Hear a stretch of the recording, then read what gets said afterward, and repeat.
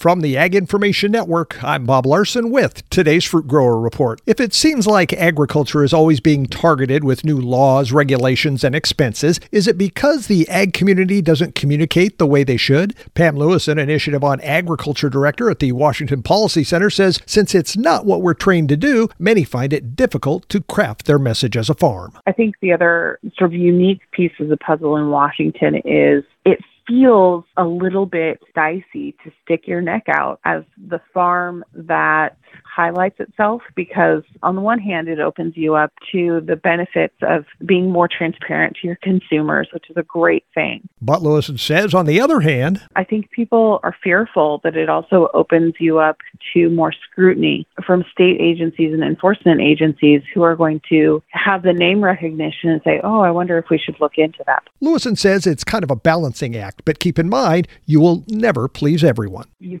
sort of learn to be on defense immediately because we have what feels like every single person who is not a farmer, which, statistically is literally almost everyone, saying that what we are doing is wrong on some level. Tune in tomorrow for more on why better communications will be the most effective response when the fingers are pointing at agriculture. And this has been today's Fruit Grower Report. I'm Bob Larson from the Ag Information Network.